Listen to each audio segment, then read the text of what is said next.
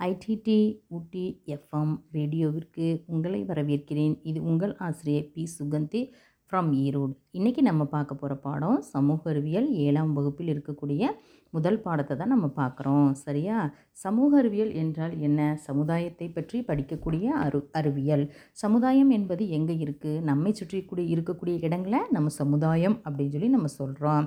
அந்த சமுதாயத்தை பற்றி அறியக்கூடிய அறிவியல் தான் வந்துட்டு நம்மளுக்கு சமூக அறிவியல் அப்படின்னு சொல்லி சொல்கிறோம். இந்த சமூக அறிவியலில் நம்மளுக்கு என்ன இருக்குது? 3 பிரிவுகள் இருக்குது. வரலாறு, குடிமியல், புவியியல். வரலாறு அப்படிங்கிறது தான் வந்துட்டு பண்டைய காலத்தை பற்றிய நம்ம எல்லாம் நிறைய தெரிஞ்சுக்கிறோம். வரலாறுனா என்ன? நம்மளுக்கு நேற்றைய நிகழ்வு இன்றைய வரலாறு, இன்றைய நிகழ்வு நாளைய வரலாறு குழந்தைகளே. சரியா? அப்போ இன்றைக்கி ஒன்று செஞ்சோம்னா அது வந்துட்டு நம்ம ஒரு ஆதாரமாக எழுதி வச்சு படித்தோம்னா அதுதான் நம்மளுக்கு நாளைய வரலாறாக இருக்குது. சரியா? நிகழ்வுகளின் தொகுப்பு தான் நம்மளுக்கு வரலாறு அப்படின்னு சொல்லி நம்ம சொல்கிறோம். சரியா? இன்றைக்கி நம்ம படிக்கக்கூடிய பாடம் இடைக்கால இந்திய வரலாற்று ஆதாரங்கள் அப்படிங்கிற பாடத்தை தான் நம்ம படிக்க போகிறோம். அன்பு குழந்தைகளே, இப்போ நீங்கள் என்ன பண்ணணும்? ஒரு நோட்டும் கையில் ஒரு பேனாவும் வச்சுக்கணும். மிஸ் சொல்லுவேன், நீங்கள் அப்படியே என்ன பண்ணணும்? அப்படியே அதை நோட்ஸ் எடுத்துக்கணும், குறிப்பு எடுத்துக்கணும். சரியா? இப்போ நாம் இந்த பாடத்தில் என்னென்னலாம் படிக்க போகிறோம் அப்படின்னு சொல்லி சொன்னோம்னா தொடக்க இந்திய வரலாறும் பின் இடைக்கால இந்திய வரலாறு இது 2 படிக்க போகிறோம். இதை தெரிந்து கொள்ள பயன்படக்கூடிய ஆதாரங்கள், சான்றுகளை படிக்க போகிறோம். இப்போ சான்றுகள்னால் என்ன? நம்மளுக்கு ஆதாரங்கள்ங்கிறது நம்மளுக்கு எதையுமே நாம் சொல்லும்போது அப்படியே சொன்னோம்னா அதை ஏற்றுக்க மாட்டாங்க. அதுக்கு ஒரு ஆதாரம் இருந்தால் தான், ஒரு சான்று இருந்தால் தான் அதை ஏற்றுக்குவாங்க.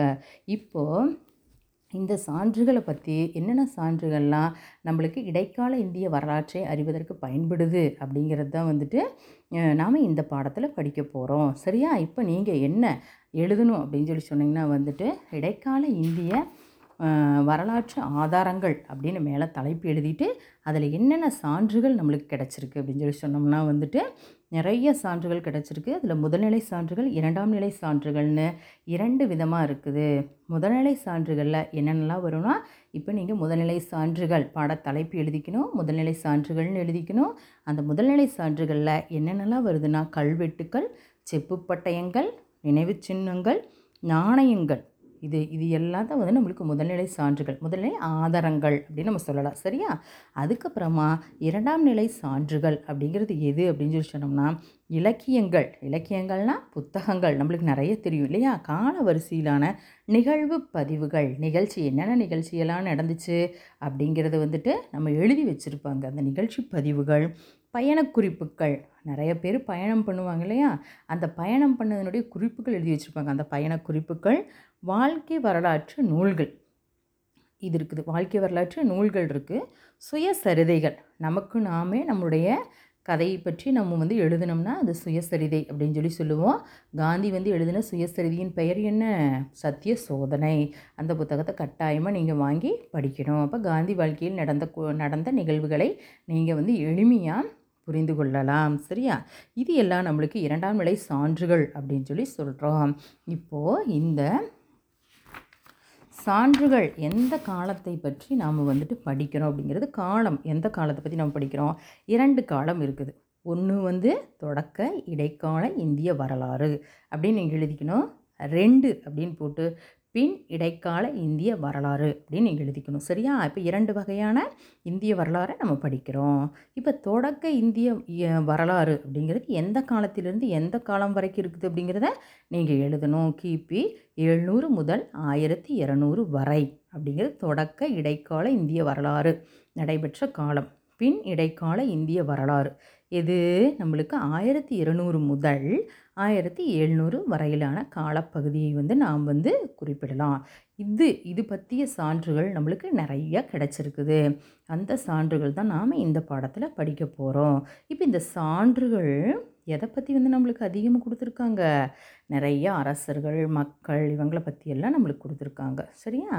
இதில் சான்றுகள் அதிகமாக யாரை பற்றி கொடுத்துருக்காங்க அப்படின்னா, அரசர்களை பற்றிய சான்றுகள் தான் நிறைய இருக்குது. பொதுமக்களை பற்றிய சான்றுகள் குறைவாகத்தான் இருக்குது. சரியா? புரிஞ்சுதா அன்பு குழந்தைகளே?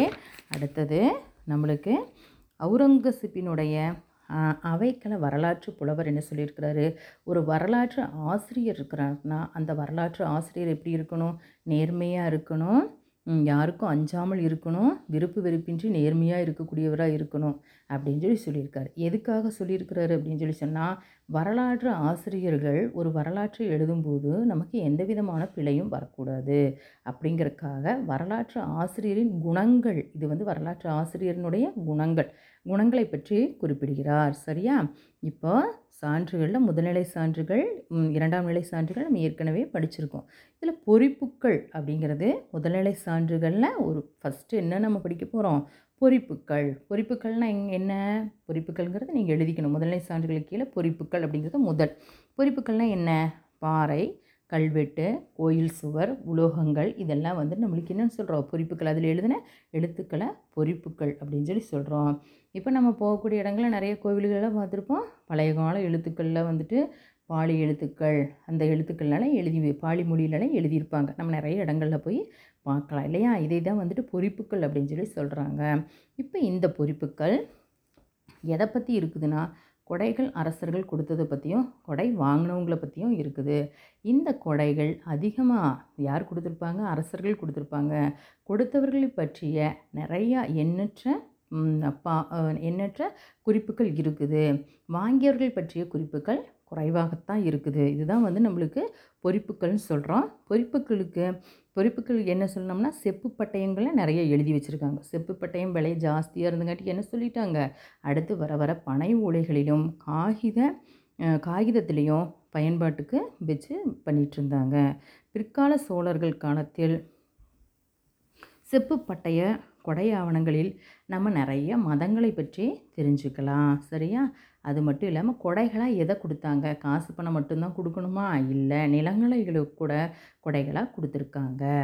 அடுத்து பார்த்தோம்னா நம்மளுக்கு முதல்நிலை சான்றுகளை நம்ம படிக்க போகிறது எது, ரெண்டாவது பாயிண்ட் போட்டு நினைவு சின்னங்கள்னு நீங்கள் எழுதிக்கணும். நினைவு சின்னங்கள் எது, கோவில்கள், அரண்மனைகள், மசூதிகள், கல்லறைகள், கோட்டைகள், இது எல்லாமே நம்மளுக்கு ஸ்தூபி, இது எல்லாமே நம்மளுக்கு நினைவு சின்னங்கள் வரும். நினைவு சின்னங்கள் என்ன, இறந்தவர்கள் அல்லது வெற்றி பெற்றவர்களுடைய நினைவாக கட்டக்கூடிய இடங்களுக்கு பேர் தான் நினைவு சின்னங்கள் அப்படின்னு சொல்கிறாங்க. சரியா? இப்போ இந்த நினைவு சின்னங்கள் நம்மளுக்கு எப்படி இருக்கலாம், கோவில்களாக இருக்கலாம், அரண்மனையாக இருக்கலாம், மசூதி, கல்லறை, கோட்டைகளாக கூட இருக்கலாம். இதுக்கு நிறைய எடுத்துக்காட்டுகள் நம்மளுக்கு புத்தகத்தில் கொடுத்துருக்காங்க. சரியா? அதில் தஞ்சாவூரினுடைய பெரிய கோவில், கங்கை கொண்ட சோழபுரம், இந்த மாதிரி ஒரு சில எடுத்துக்காட்டுகள் கொடுத்துருக்காங்க. இந்த எடுத்துக்காட்டுகளை நீங்கள் தெரிஞ்சுக்கணும். சரியா? அவ்வளோதான். நன்றி.